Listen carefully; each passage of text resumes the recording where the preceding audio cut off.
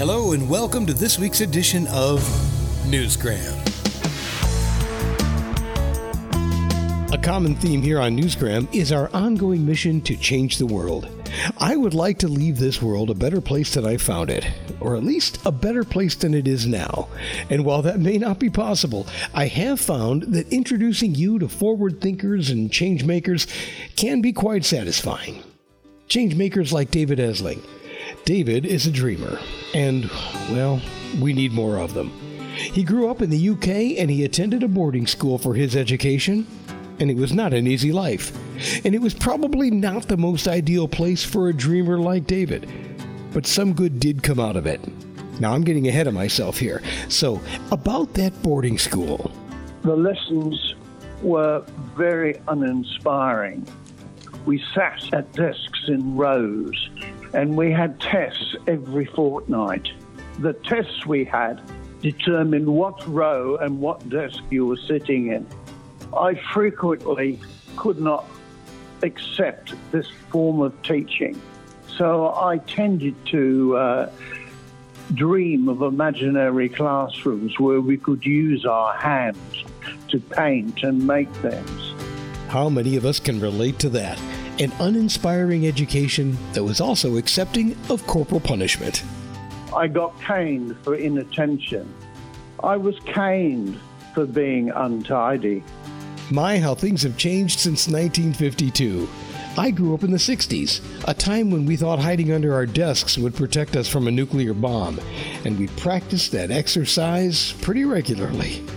It's still a threat, more now than maybe ever before, but we no longer have to worry about being caned or slapped with a ruler. Kids now may have it even tougher. They have to keep an eye out for mass shooters. My point is, the upside of adversity is it does tend to make us want to change things for the better, and hopefully we can.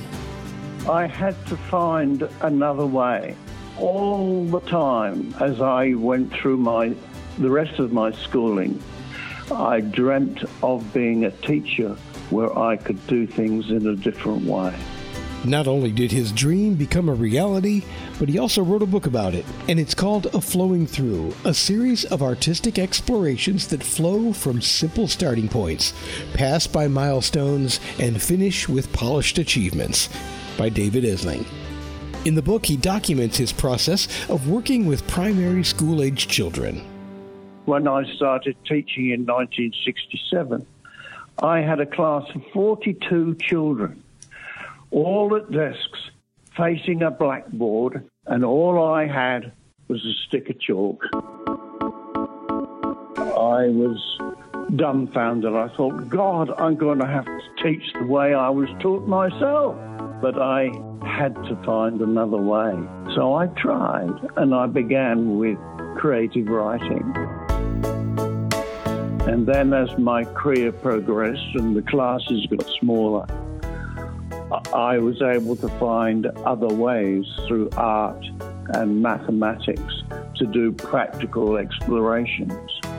And by the time I went to Risdon, which is a socially disadvantaged school in Hobart in 1993, I had built up quite a repertoire of creative explorations across the curriculum. David developed quite a reputation for himself. He was invited to speak at conferences, he contributed to other publications, and, like I said, he wrote his own book. But it wasn't easy. Change is hard for some. The traditionalists considered him too avant-garde. But like anything, if you want to change the world, you have to stay committed to your goals. He had to find another way, and that meant earning the trust of the school administrators, the parents, and the kids.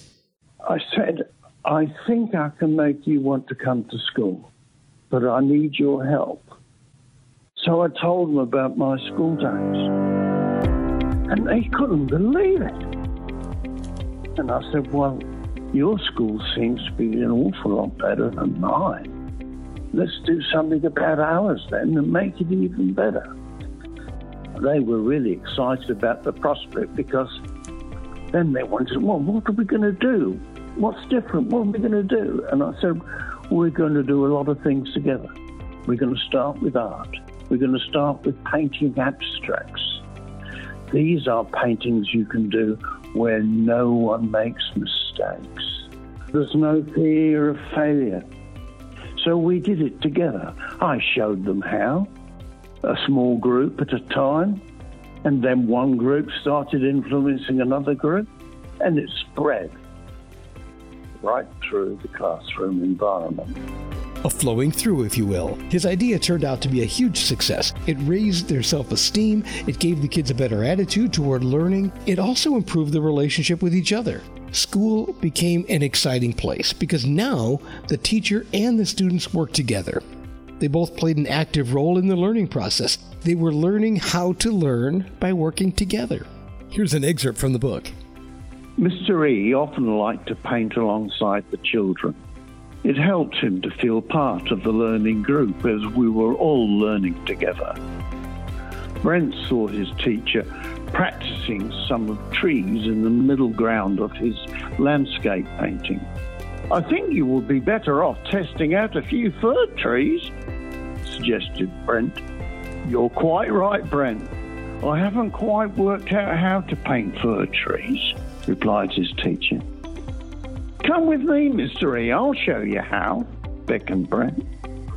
The teacher followed and sat beside him at his workplace.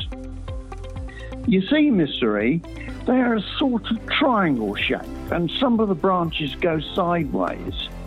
They even bend down towards the ground in some places. You only need to paint a few trunks and branches as you can't see the rest.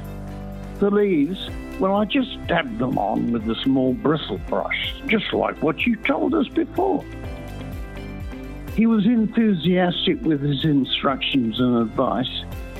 He had worked that out for himself and was justly proud of his discoveries. His confidence and self-satisfaction glowed within his smiles as he continued with his painting. His teacher shared his pleasure. The teacher had become the pupil.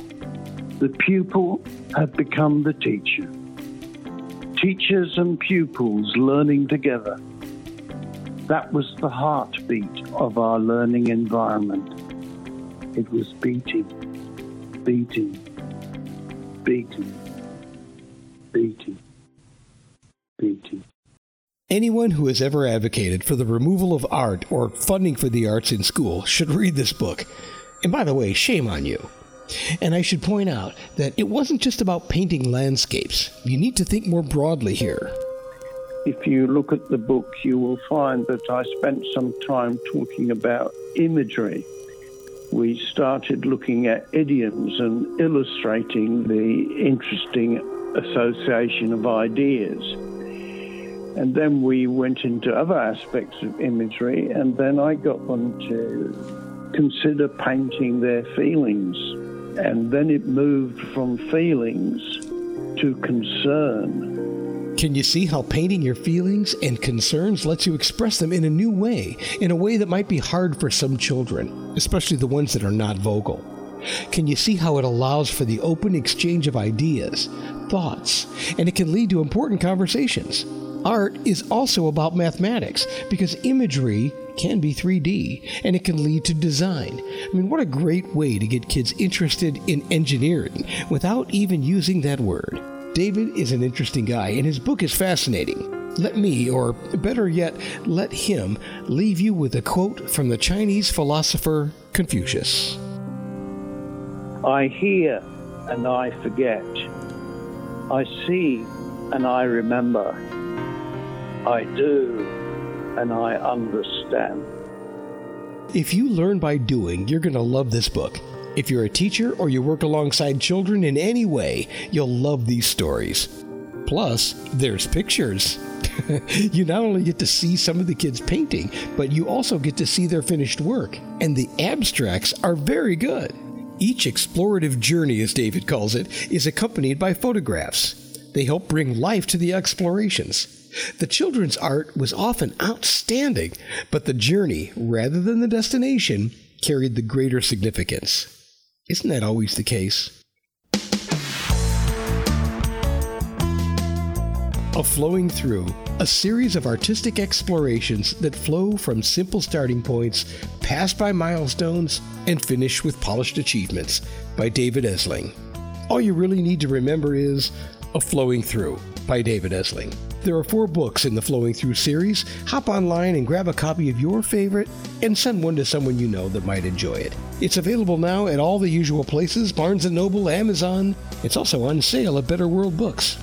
There are links to all these places in the show's description. And that will do it for this explorative edition of Newsgram from WebTalkRadio.com.